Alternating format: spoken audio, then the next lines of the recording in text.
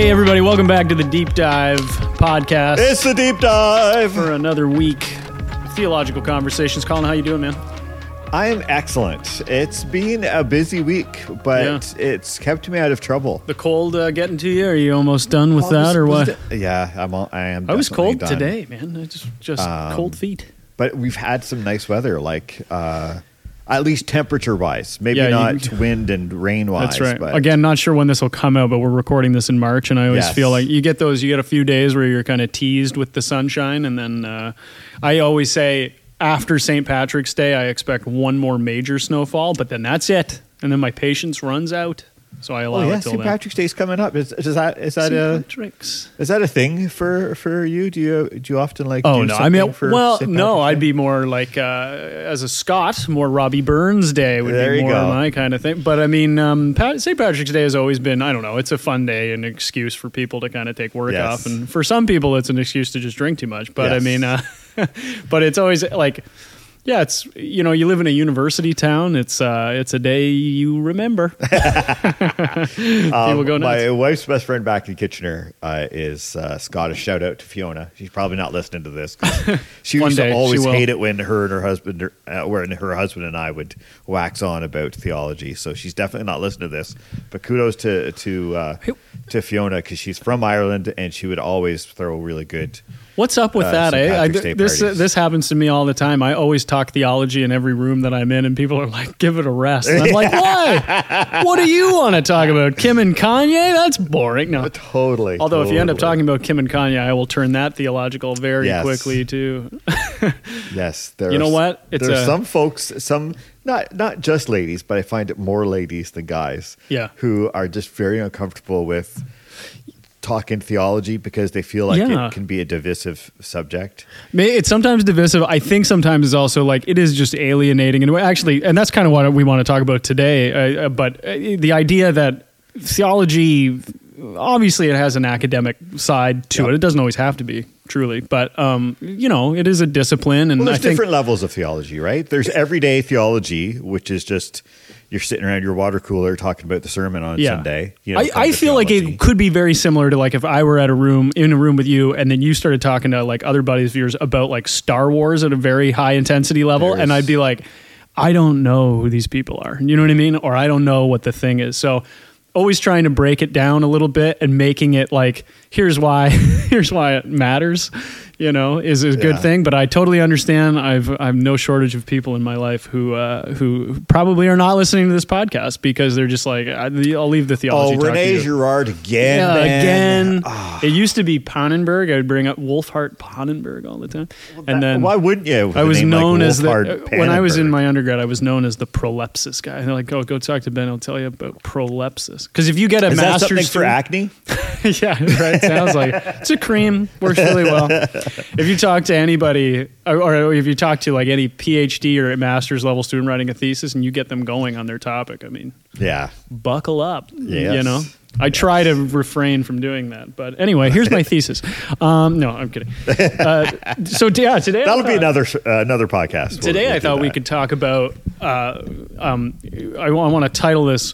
What are you doing at church? Yes. And the emphasis not being on the you. Doing yeah, at not church. on the you. Not on the you. Emphasis being, what are you doing? What are you doing? And kind of just, maybe the question is, like, what is the church? And what do we mean by that? And what are we, what kind of activities do we participate in here that look different across the board, and why? The reason I bring this up, Colin, is because I feel like, coming from where we're coming from, now, not everyone who listens to this podcast obviously goes to our church, although I'm sure it's the majority, but we're in a Wesleyan context. Yep. This church was founded in a movie theater, right? Yes. Okay, so that's very different. It has certain kind of practices and things that we do, and my guess is certainly for people here, but maybe elsewhere, like the majority of people I find who have found faith later in their lives or come to church and are a part of a community probably aren't doing it out of like a denominational decision they've made, right? Not everybody is like G.K. Chesterton, like, should I be a Catholic or an Anglican? And then deciphering this for, 10 years before making a decision. They're probably walking into a community, having a feel for it, being like, this seems good. The teaching seems appropriate. This, whatever. And then what you were brought up doing. Yeah. What is comfortable from what you were brought up with. Or on the other side, if you were really uncomfortable with the church tradition that you grew up in, you're not going to go to that, so you're going to try something different. Right. And then, do you click and then you with maybe the have people? like an allergic or an aversion completely to anything that's remotely like that, or yeah, for sure. I mean, like I was raised in the Anglican church.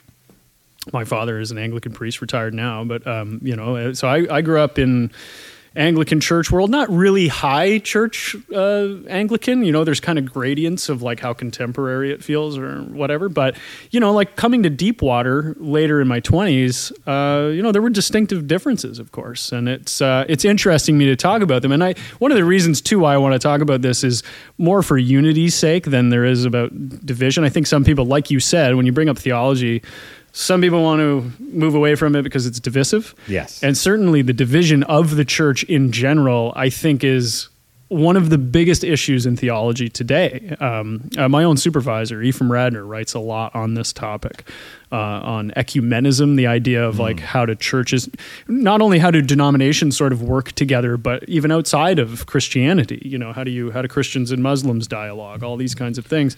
The division that's even within the church is a thing that keeps people away. And, it's a big problem. And I think if you really kind of look at church tradition, though, and look at how different churches see themselves or define the church, you'll find that most of the time there's going to be some particularities that we might disagree on, but the emphases are always sort of, we can share them. They're just not necessarily, they're not to the exclusion of the other, I think a lot of I understand that for many people, Christians and otherwise, the many denominations of Christianity can be a problem, but I think on one level it's also just natural.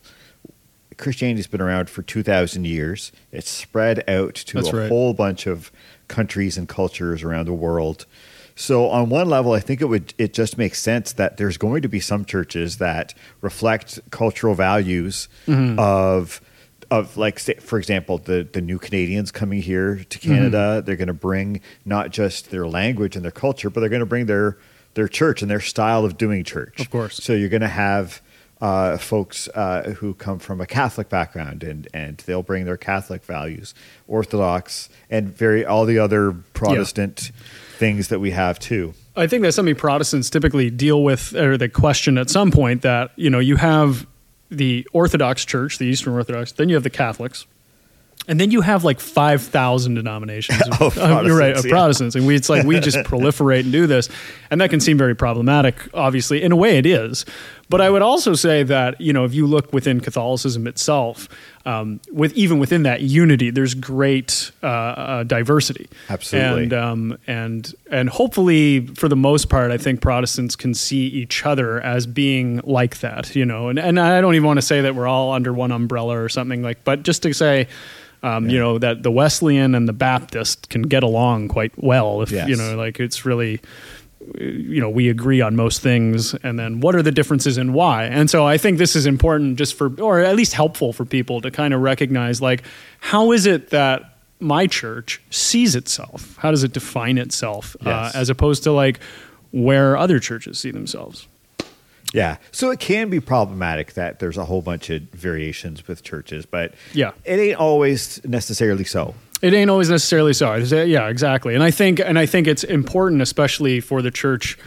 I think it's always been important for the church, but especially today, that ecumenism be something we are focused on and something we want to try and work toward. Absolutely. There have been massive movements in the past. The World Council of Churches, for instance, in the 20th century. I mean, these movements to try and get people together. And COVID-19 is actually, for the first time in history, I remember reading that it was the first time the Pope, the head bishop, the father of the Orthodox Church, and the patriarch, they call him, and then the Archbishop of Canterbury of the Anglican Church, all got together for the first time ever to discuss COVID and what was going to happen. But it was they had never been together in the same room before, Just when you talk about, what do you do at church, and then you talk about ecumenism, it's interesting.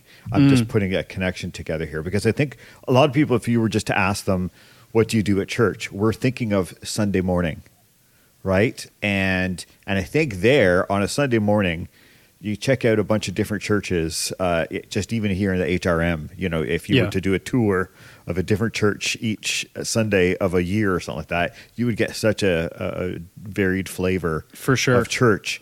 But it's interesting. I used to work for an organization in Kitchener-Waterloo that was interdenominational, mostly evangelical, but we had some church groups from Catholic and Orthodox churches as well that would come in and help serve. And predominantly what we would do, like the predominant kind of volunteer involvement aspect of the organization, was working with folks who were poor or homeless and putting on meals or whatever. And that actually was one of the best things about that job was being able to rub shoulders with people from every branch of the Christian tree as we're all working together on something that the whole church can agree on, and that is that folks who are less disadvantaged need help.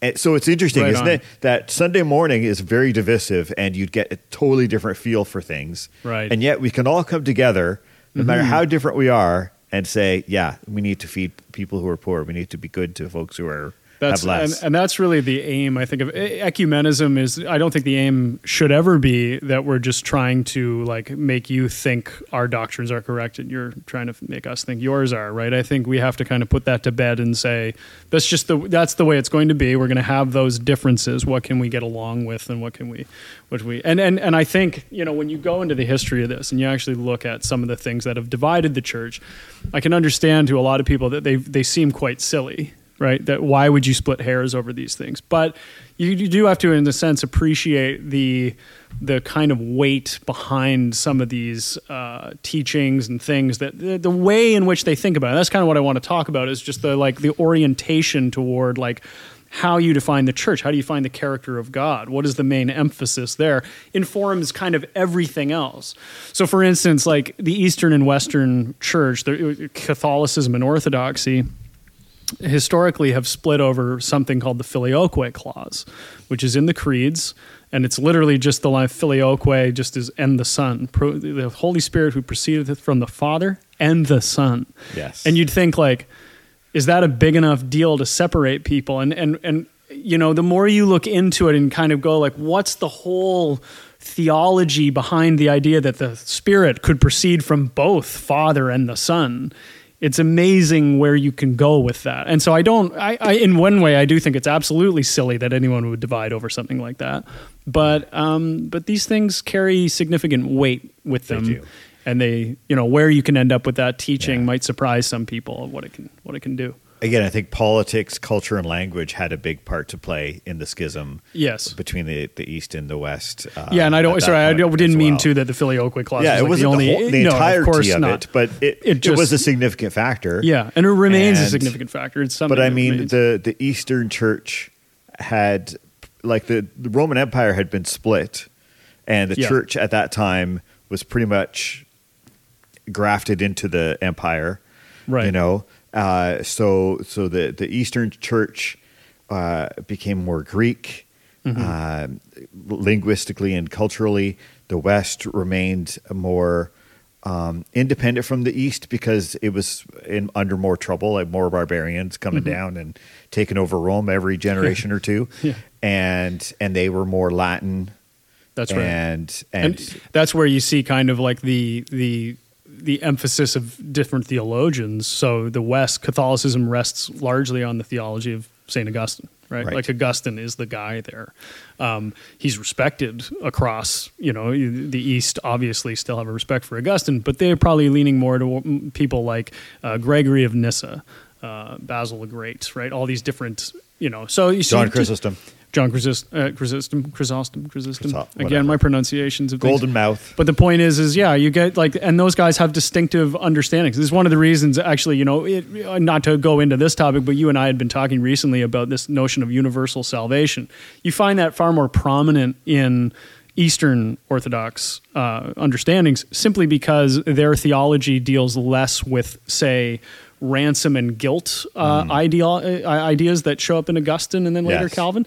They're really more about manumission, freedom from the tyranny of the world kind of thing. So that would be like just a different. It's not to say that those theologies are mutually exclusive. No, it's just, not at all. and it's not just to say a difference either of emphasis. A different emphasis, and it's not to say that all Eastern Orthodox people, by the way, think in universal salvation terms or something like that. For sure. But it's a lean toward that side of things, and we take on a different tone. Well, because the Orthodox Church back in the day was led by a group of patriarchs, bishops, whoever you want to call them, in a council sense. So there was, I think, maybe baked in to the eastern part of the church and the empire more of a pluralism. It's not to say that the Eastern Orthodox are more communal or pluralistic or something like that. But I think this goes to the way in which they see themselves as the church. So to begin, by the way, the terminology we would use for this is ecclesiology. Ecclesia is the church, so the study of the church is ecclesiology. That's the big $5 word that everyone should know if they're talking about, what you do at church and the kind of functions of it. The word of the day is ecclesiology. And this, ecclesia is the Greek. You can do a kind of word study on this. It comes from the Hebrew kahal. And it's interesting where you first kind of see that appear. Kahal is the assembly of the called people who are called in the Exodus out of Egypt. And it's interesting that the first time that's referenced, it is so that they may come and worship me, God says. So I think Wesleyans have kind of honed in on that idea of like our purpose is to worship God first and foremost, and then evangelicalism and all that kind of stuff, which seems to be a major part of, say, the Wesleyan tradition, is still in a way secondary to worship. Yes. And again, like I'm saying, that's certainly an emphasis I see in Wesleyanism. It's not exclusive to anywhere else. It's just, that would be something we would focus in on. So ecclesiology is what we're talking about. Beginning with something like the Orthodox Church, and maybe we can treat sort of Catholicism and Orthodoxy a little bit together here. It's my understanding that the Eastern Orthodox Church sees themselves, understands themselves, if you were to say, what is the church to you? They see it as an icon of the Trinity. So two terms there are very important. First is icon. What is an icon? If you go back to the writings of somebody named John of Damascus, did a whole thing on what's the difference between an icon and an idol. And an icon, you should never make an idol of God. But the idea was that God has made himself flesh. The invisible God has made himself visible in the reality that we're in. Yep. And therefore, icons aren't to be worshipped, they're to be venerated. But this idea of image, aesthetic, beauty, right? A portrayal through artistic and creative endeavor of the divine is something huge to the Eastern Orthodox tradition. If you go to some of the Eastern Orthodox churches here in Nova Scotia, which I'm sure not a lot of people even know where they are or that they exist, you walk into some of those places, it's just the beauty is transcendent. You're blown away by like the craftsmanship. It's incredible. That's what they're trying to do. It's and this is where I say you can kind of treat Catholicism in the same way, that their understanding of church, when you go to the building that is church, it's more of a theater than it is a lecture hall, right? There's a kind of Protestant emphasis that changes, right, where we kind of move to like the sermon as being the gospel, the spoken word takes center stage. Yes. For Orthodox and for Catholics, that looks far more like this is a drama that unfolds. And so the whole place, the actual space you're in, has to magnify the glory of God in that way. It has to look, it's ornate. It's, there's gold and there's massive paint. There's, pictures everywhere depicting the kind of things going on. There's been an emphasis on the reverse in the Protestant world to kind of take away those symbols because, it might be alienating to people. Yes. Again, there's a lot of confusion about icons and what this sacred art in the you can Catholic debate sense, about that and what's better and what's worse, but I think it's... I recall some old schoolers, old school pastors I knew, who were professors when I was in Bible college, and just other folks who I would meet over the years, just had a really terrible sense that, Catholic churches and their statues of Mary and the apostles and saints and like that. They just bristled against that, you know? Yeah.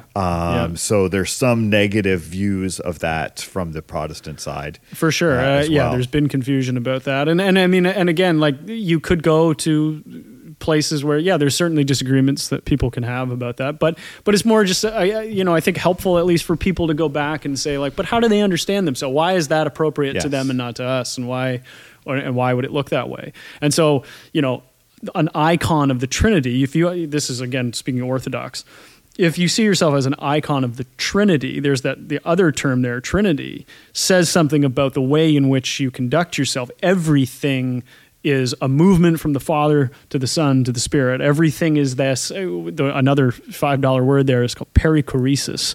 Perichoresis is the mutual indwelling, the sort of dance of the Trinity, right? Yes, of the giving and receiving of all of them. The Son is in the Spirit, and there's certain passages of Paul, like I'm thinking especially of, is it Romans 8? Right. Where he talks of the Father, the Son, and the Spirit. Yeah. Interchangeably, how they all acting together. Yes, and so this is the idea that in the Orthodox Church, there's a sort of more spirit pneumatic sense in which everything is communal, and this is why the Eucharist is center stage.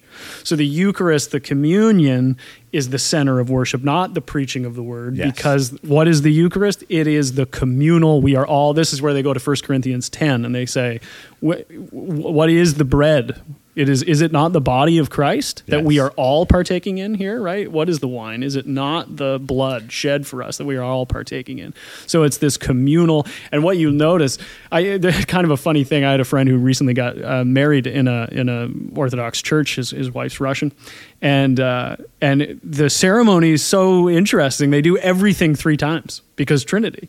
So even the rings, you exchange the rings 3 times. Interesting. Yeah, you kind of walk around. If you do the sign of the cross 3 times, right? It's not just once. Everything is triune. So that's just an emphasis that you constantly see happening, right? Very interesting. But I think that differentiation of like it's a theater as opposed to a lecture, right? Yes. A teaching moment is more Protestant style. The Catholic Church also, they would see themselves, the term I would use is as the people of God. The Greek word laos, like the people of God. And again, there's that institutional kind of frame to it. So also that theater aspect, this is a drama that is unfolding, and that is why the priest takes on a different role than a pastor in a Protestant church. A priest is a representation of Christ, and that's also something you see in the Orthodox world is the Eucharist can't happen without a bishop. Why? Because the bishop is the shepherd of the people. It speaks to the sort of the communal aspect of it.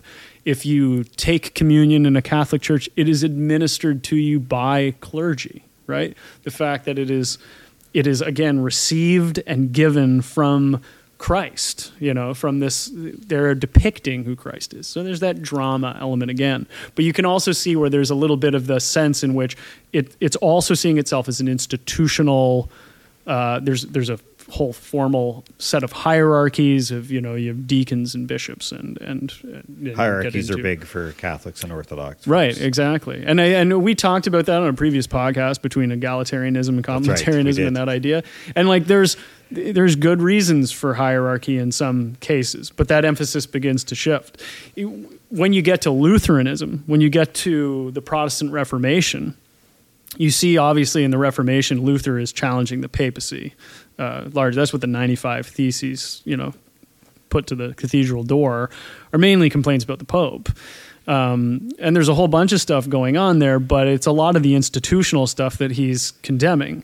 And it's a lot of, he wants to bring this into what's called the priesthood of all believers. This makes a massive impact in the Protestant world where when you are baptized into the church, you are not only partaking of the life of Christ, or by partaking in the life of Christ, you partaking in his mission and his preaching. So now everybody, in some sense, is called and qualified to preach. Yes, which is a radical democratization compared to the models of the Catholic Church and the Orthodox Church. you also see in Lutheranism, I think this is where, as we've been talking about, like, okay, icon of the Trinity, people of God. And by the way, when I say, the people of God, the Catholics used to, I don't want to shortchange them or not say enough, right? The Catholics had understood themselves as like the perfect society was a phrase they would use. And by that, they didn't mean that everyone was perfect, but that they are a representation of the heavenly kingdom on earth. That's kind of part of the drama and the theater of it. That has a sort of, let's say, an institutional kind of sense to it. Even icon of the Trinity and people of God both kind of state this is a thing that they are, right? Yes. Whereas in Lutheranism, what you end up finding post-Reformation is more of a sense of what's called actualism, where church, and this probably sounds more familiar to Protestants who are listening, that it's like the church is no longer an institution, it's a thing going on, right? What is the church? It's a thing that's happening. It's not a place. It's a, right? And again, I don't want to say that that's not better within these other traditions. I'm just saying it becomes more the emphasis as you move into Protestant understandings. And so then Luther also gets into maybe what we would call is like a dialectical understanding of the church, where it is, his famous phrase is simul justus et peccator, simultaneously justified and sinful. So it's this idea of like the church is the priesthood of all believers. We're all wretched sinners, but we are all justified, and therefore you are all kind of on the same playing field. And then you have the Anabaptist movement, which many Anabaptists wouldn't even necessarily see themselves as Protestants. Right. They see themselves as something different, distinctly different. Mm-hmm. They didn't think that Luther and some of the other reformers like Calvin and Zwingli, they didn't go far enough. That's right. They would be like a far left movement in terms of, if you're talking left-right movements of the Reformation, the Counter-Reformation. God bless you for saying it. Yeah. Well, just a position kind of what they, because they're a radical kind of. They were. And so they brought, and so that idea of priesthood of believers became that much more radical. That idea of being the people of God became that much more poignant. To be a people of faith, that there's more asked for, and please forgive me. Again, as you said, when I say more, I'm not necessarily trying to say better. I'm just saying I think for Anabaptists, because they were persecuted during the Reformation by both Protestants and Catholics. I mean, if they were caught believing what they believed, sharing their faith as they saw it with folks, the authorities would throw them in prison or execute them, or both. And so in that sense, that specific context, not necessarily from a scriptural understanding, I'm sure there's many Catholics and Orthodox folks. And they're a real, I think we've talked about that on a previous podcast too, just a few things about Anabaptists, because one of their, they're pacifists as a movement, but they also, one of the things we said was they take Acts 2 as descriptive, as prescriptive, not descriptive. In other words, they live in communion with each other. Like the Anabaptist idea is that like you should not really even own property. You should kind of share everything mutually with each other. Certain branches of Anabaptism. I think what Anabaptism looks like now is a lot different than what it was. Yeah. But I mean, that's what the kind of radical movement they were.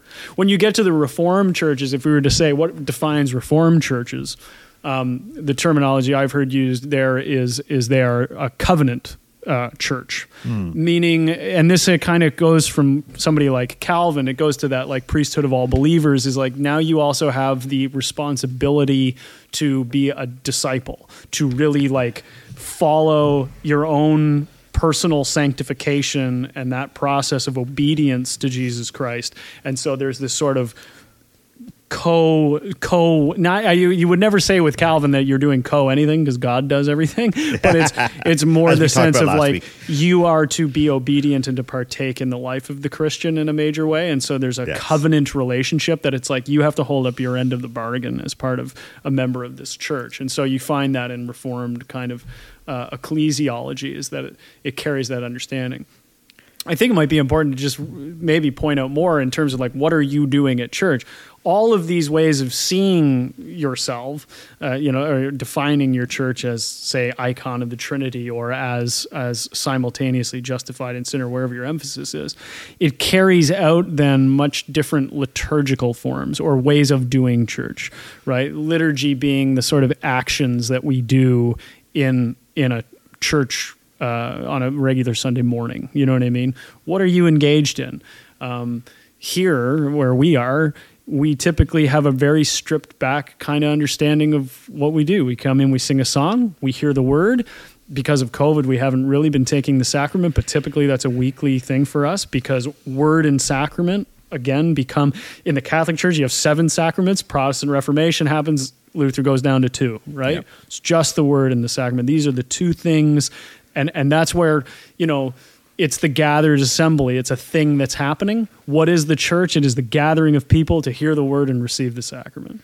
And so then when you're talking about things like Eucharist, communion, whatever words you choose, the sermon, worship, we're talking about this word liturgy. That's right. And so every church, it's not that there's some churches that are more liturgical than others, although we sort of use that in our vernacular. Like, and what we really mean is Anglican, Catholic, Orthodox churches are more liturgical, right? But every church has a liturgy. Yeah, it's a good point. We're not non-liturgical. We actually are quite liturgical. We just have it's more a difference between high church, low church terminology of like, how important is the ritual aspect? Does it need to be done in a very specific way?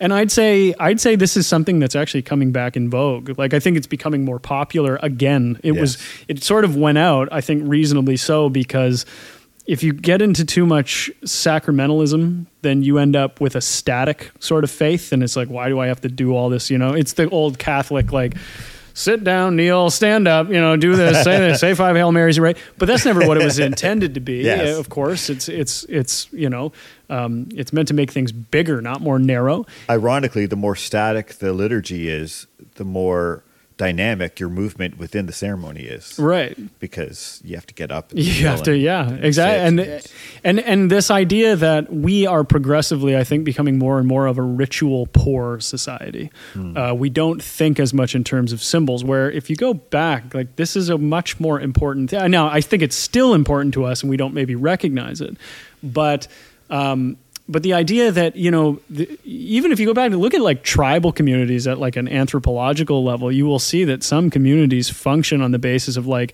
it's worse to disrespect the ritual than it is to break like a moral code. Like, the ritual carries with it, because what is liturgy really? And I've heard it explained this way by a few theologians, that it's a sort of understanding of where power is received, taken up, and dispersed, right? Like, it's all about kind of certain actions toward each other and in reverence to, and in, like, you know what I mean? It just has a certain, I don't know if that's a great way to explain it, but there's a power dynamic involved in liturgy that's important for us, even in the laying down of power and taking it up.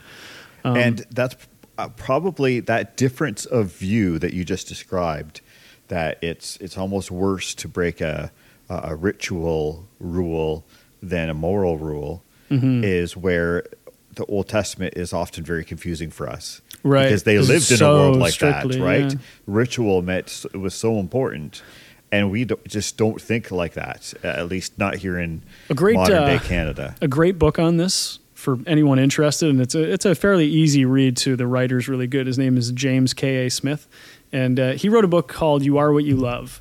And basically, this is his argument that, we like to think of ourselves as just thinking people. Like, you hear information and like, oh, when I know the right information, then I'll behave in a certain way. And he's like, you're not that way. You're habitually formed by your habits, like by your liturgy, right? You're a liturgical person. You're not a brain on a stick, I think he says, right? And so you see this in the way that, like, even he kind of brings up the idea of the shopping mall as its own kind of church. It orients you to do certain things and create certain behaviors that are just habitual.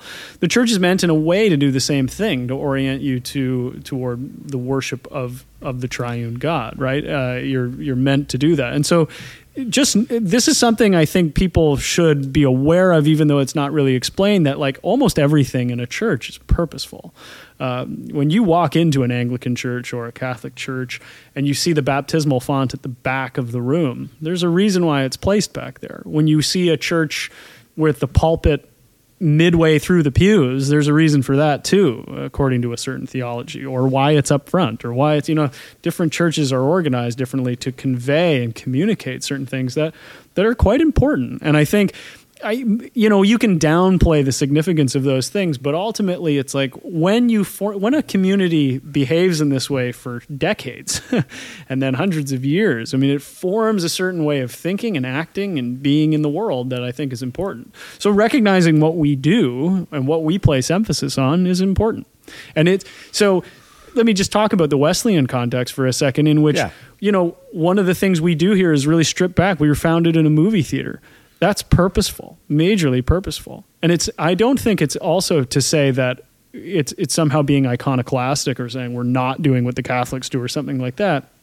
Wesley's theology was deeply influenced by this idea of the priesthood of all believers. And one of the things that he wanted to do was, he was called by the Great Commission, right? He wanted to move out and preach the gospel. And Wesleyanism is sort of built on the foundation of the idea that, like, in order to preach the gospel, you have to go and bring it out to the world. Go preach to the coal miners because they're the ones who need to hear the message. Right. Wesley's whole objective, though, as an Anglican, was to bring them eventually back into the church. And so I think something like Deepwater, the church we're in, is really trying to do that first step really well. And I think it does do it really well. We want to make a comfortable environment for somebody to come into that doesn't have a lot of alienating symbols, right? Even though those symbols eventually should come to be seen as beautiful, transcendent images of the divine that help you in that process. We are focused on going, how do we just get somebody to just come hear the word? So for us, it's less the drama, theater aspect, even though that's an element, and it's more the lecture. It's more the and I don't mean lecture in any sort of I don't want to downplay it. Yes. To preach the word of God, you want to hear the word and receive the sacrament. And we try and make the communion, therefore, far less, a process of a sort of ritual thing. That is really more a practical, pragmatic move than it is anything. There's a theology that's deeply driving it, but it's not saying that's everything there is. It's kind of getting you in the door. You know what I mean? And this is where I think ecumenical movements are important, and why I'm pleased with the way our church does that. We talk to Catholics and Anglicans, and if you went and worshiped at an Anglican church, no one's going to hit you on the wrist for that. You know what I mean? It's good. Maybe it might be good for your soul to kind of get in and do more of that liturgical stuff. We have even talked here at this church of moving into more liturgical practices for people who would be interested in doing that. Because, and again, to your point, more liturgical. I just mean, what elements could we bring in that might be edifying? There's a place, I think, for the church to be like the culture it's in. Yes. There's a place for that, and there's also a place for being distinct.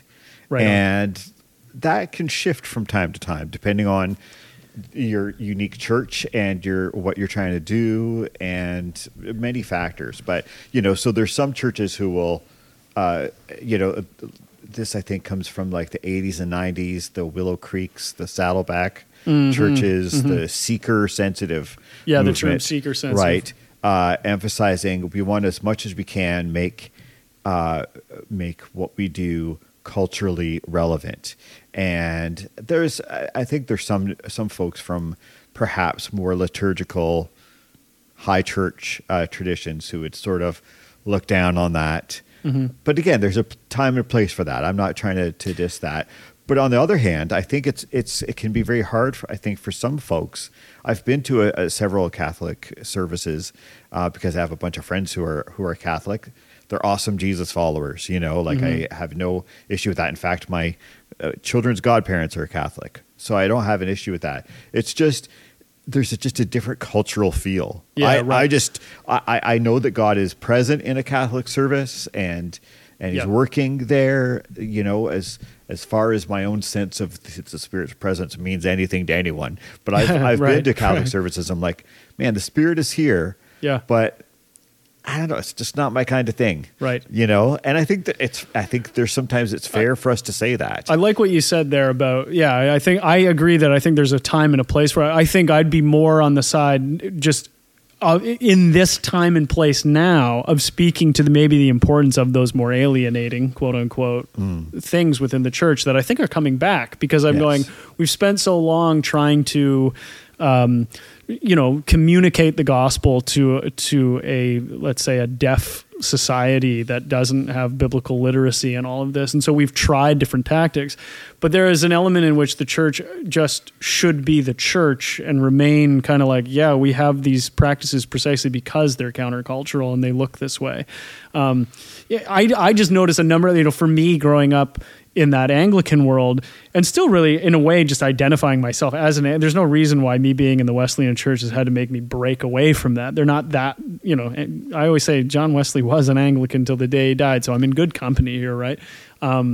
There are elements of that worship that I miss deeply, and things that I go, eventually that would be so important for any believer in any context to just like, one of the things, let me just say a couple of them, but like in the Anglican church that I was raised in, the language of Lord have mercy, Christ have mercy was repeated all that. Not only that, but repeated refrains, like the idea that the whole church would say together the creeds or the Lord's Prayer, or say those kinds of, the prayers of confession or whatever you're doing. Yes.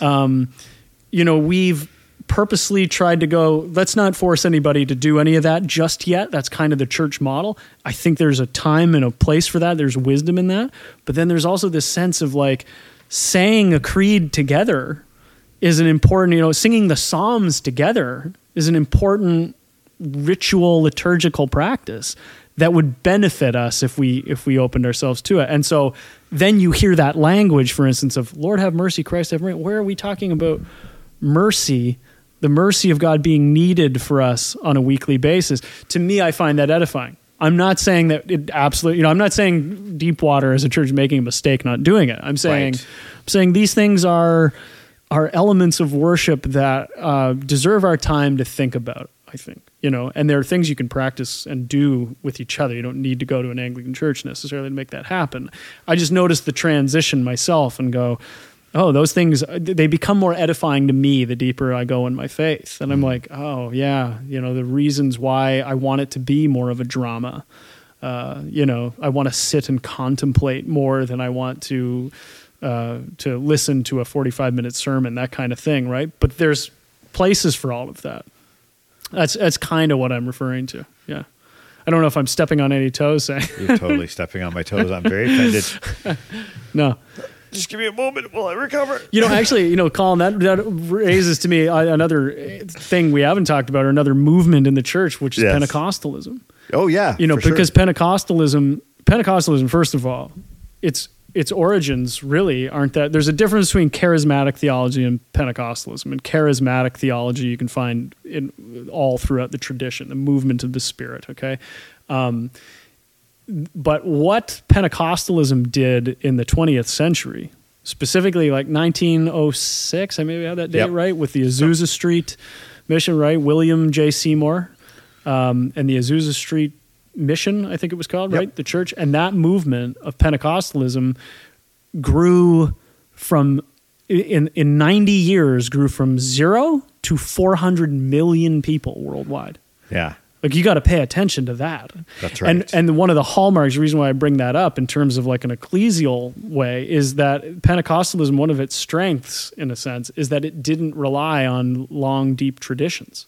It could move into almost any culture and take shape there in this new kind of radical way, and like that's just something again to sort of pay attention to, as like, and that's why it influenced it got its roots into Catholicism and the rest, right? I mean, it's there. And so when we're talking about Pentecostalism, we're speaking specifically of that movement that started at Azusa Street in California. Yes, that's right. And became many different denominations. There's like another the movement. PAOC. There was another movement in Pentecostal in Topeka, Kansas, too, around the same Quite time. possible, Bethel, that sounds right. Yeah. But then when we're talking about the charismatic movement, we're talking about a Pentecostal feel that starts to bleed into other denominations. So there's Catholic charismatics, there's Protestant charismatics, and all the whole deal, right? I actually there was a rather charismatic church in my denomination that I went to when I was in Bible college, which was a very new and interesting for me, but I really, really appreciated. And so yes, that's really important. And you mentioned how you missed certain aspects of the liturgy, Anglican really, Church, of the liturgy here at Deepwater. You have to think that how does a movement that's like about 100 years old come to be so prominent in the face of Christianity of the world? Yeah, there has to be some level of perhaps God himself was like, church, you're missing something. Got to pay attention. And he brought that out. And, again, and I think liturgy connects to this too from a much more natural sense.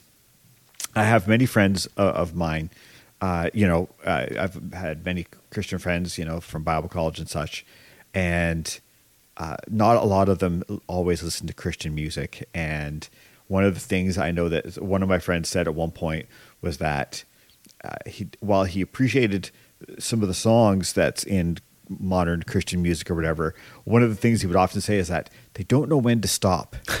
It's not just a nice 3 or 4 minute song that ends, because a Christian song, especially if it's being recorded live, right, you'll just go for like 6, 7, 8, 9 minutes. Yeah. Does the song Oceans actually have an ending, or is that bridge? Does the bridge just go on forever? Yeah, exactly.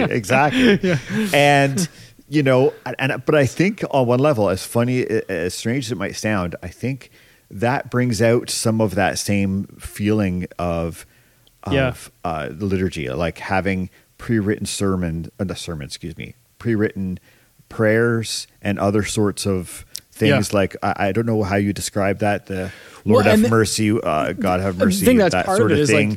Because that naturally that hole in the church gets filled by this sort of extended worship.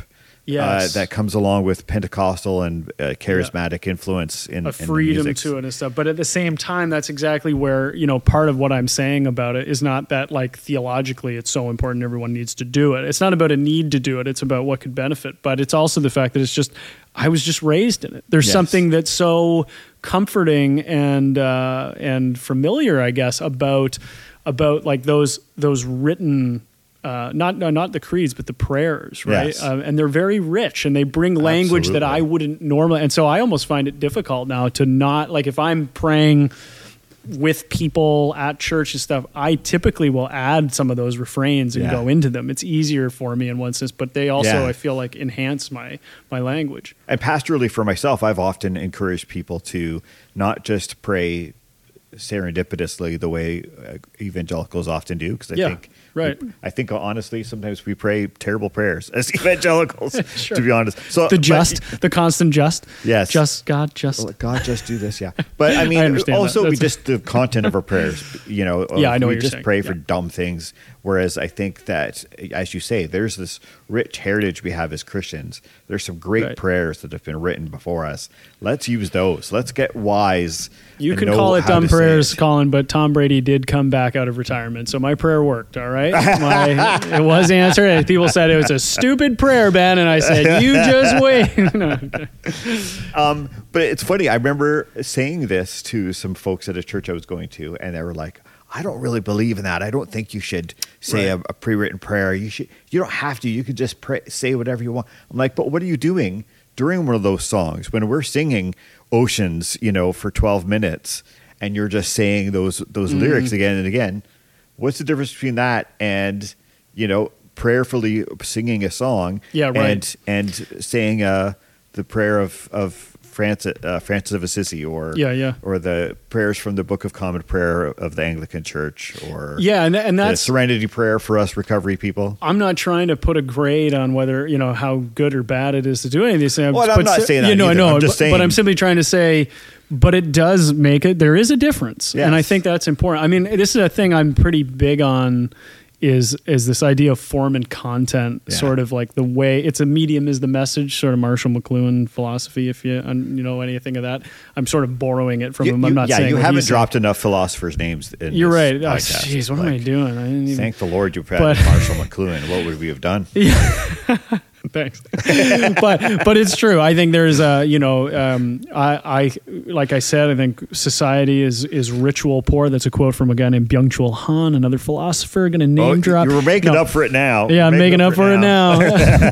No, I all joking aside, I think I think I'm trying to pay more attention to the idea that even though in our society we don't think too much in terms of that, but it really does shape us and really does inform us. And so the way in which, again, this isn't trying to trash it, because it's certainly a part of our tradition, but there's a reason why, like, our style of church, things are mediated through a personality, hence a worship team. Yes. Hence like we have a head pastor who is in many ways, now we've done a good job of diversifying that. Yes. But I mean, in many ways, it's like, he's the face, And I think it takes the humility of that pastor, and I think AJ, our pastor, does that very well, where it's like, this isn't about me. This isn't about me, and if it were about me, then I need to walk away for a little bit. As a matter of fact, he's done that in the past. Mm-hmm. But there's a way in which that's like the pulpit, so the idea of the pulpit within the church classically is meant to hide the preacher. There's the whole reason for it was that not that you could orate, you could hear him, but there was a lectern, and there was he would hide behind it, so you wouldn't see him as much. That it's like it shouldn't be as much. At least it's an idea. For pounding on. Also that, yeah. I'm sure there were many pulpit pounders who, but I mean, there's that idea that it should be, or the idea that why do you sing hymns as opposed to have a worship team? Well, it's a little outdated for us, we might feel, but it's like, the point was, this is the congregation singing. All of us joined in unison, not being led by necessarily one person. Now, I'm not saying it's wrong to have a worship team. I'm saying we have to think about those differences and decide what maybe I'm being a little bit too flexible with it for some people, but I would say you have to decide for yourself what the expression you believe to be correct is. What is the most biblical? And I don't think it's as clear. I don't think it's a clear-cut line of this is. I know some churches that would say, some classically Orthodox churches or something like that would be you only sing the Psalms. It's the only thing you're supposed to sing. None of this new, but where does that, I'm not trying to make you guys make up your own mind on that one, but these are relevant discussions, because how we act, this goes to James K.A. Smith's point, right? You are what you love. You are your habits. You're more of a liturgical creature. So the things you engage in and participate in, they communicate to you in a certain way and affect the way you live and move and have your being. Yeah. And so this also kind of leads us full circle to what we started talking about, in the sense that, the division of the church is not necessarily always a bad thing. No.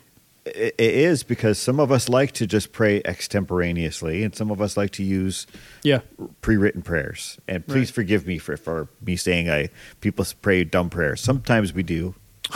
Yeah. Not I think all everyone knows what you mean. I never am critical of people's prayers, but I think some of us like to just have, as you say, the congregation singing a cappella, and some of us like to have a worship team with the full bands and everything like that. And I don't know if there's too many wrong ways to do church.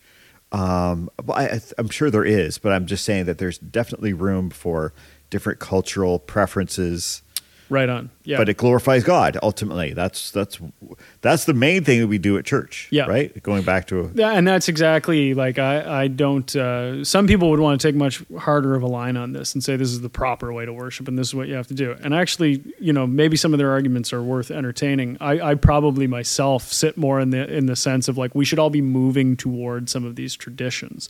But then you get into and we can kind of. I don't want to go too much into this. We've been talking for a while anyway. But then there are real decisions of like, as far as the church goes, like communion. Is it open to everybody or is it open to believers only? Like that's a huge thing you'll find depending on the church you're in. If you go to a Catholic church and you're not Catholic, you don't get to partake in the communion.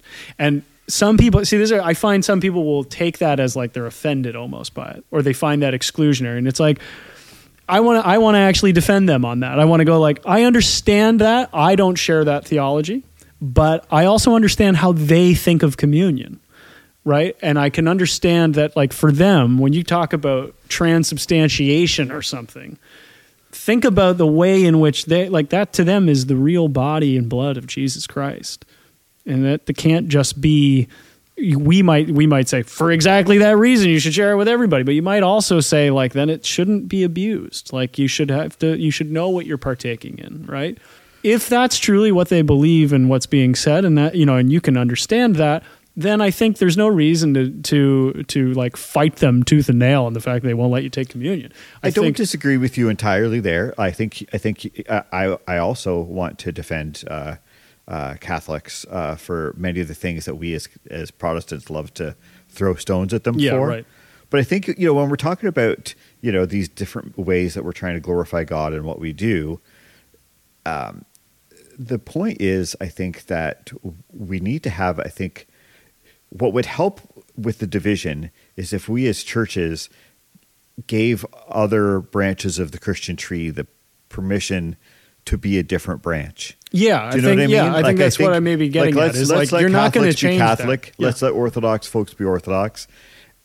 The challenge, I think, comes in is when we are so into our own tradition that we devalue someone else's tradition. And I think that that is the problem. Not necessarily, it's not a problem that we have our church here and then there's, the Catholic church down the street and the Pentecostal church down the other street. And it's not to say there aren't lines. Yeah, right? I mean, that's this is where, this is where being creedal in one sense kind of matters. At least, I would say it does. And where, are we accepting like Mormons in that conversation? I would say no. I would differentiate and say I think you're doing it wrong, and I could say it respectfully, and I still allow them to be themselves. But I'm not, you know what I mean? Like there has to be some kind of it's like that discussion of heresy of like you're not trying to find somebody who's bad to exclude them. You're trying to say how much elbow room do we have before we're crossing lines, and I'm willing to accept a far wider range, I think, of ecclesial expressions than I know some more, rigid Protestants might be on the idea of like, no, Catholics aren't part of that community, right? Well, there's rigid folks on it exactly, and this is I know there's some Catholics who don't think Protestants are real Christians. But if anything, this podcast was just to get people thinking about those actions and what it is we're doing as a church and recognizing that they are purposeful and they do shape us. And so thinking about our liturgy, what we do and how we say it and what is the communal aspect and how do we see ourselves as a church, I think is all important. Just kind of go like, where's the emphasis being laid here? Because like I said, most people who come here probably aren't thinking of themselves as Wesleyans. They're just here because it's a community that has accepted them and they feel like the teaching's good and whatever, all kinds of reasons. That's great. I want you here. And I hold an ecclesiology that basically, I won't argue for it here, but I mean, just to say, I'm more of the mind that you kind of just go to the church that's in your neighborhood and you stay there and try and work it out. You know what I mean? I wouldn't tell anybody to leave their church quickly. Yes. I would say stay where you are. That's a whole other conversation. It is for sure. But yeah, I would agree with that. But these different expressions, I think there's more overlap than really distinctiveness that keeps us apart. My pastor cheers for the New England Patriots. I can't stay in that I'm not church. doing it no more. I'm not doing it no more. Well, anyway, it's been a good conversation about ecclesiology. Absolutely. Look forward to people's comments, and we'll carry it on in the following weeks here. Sounds good. Great.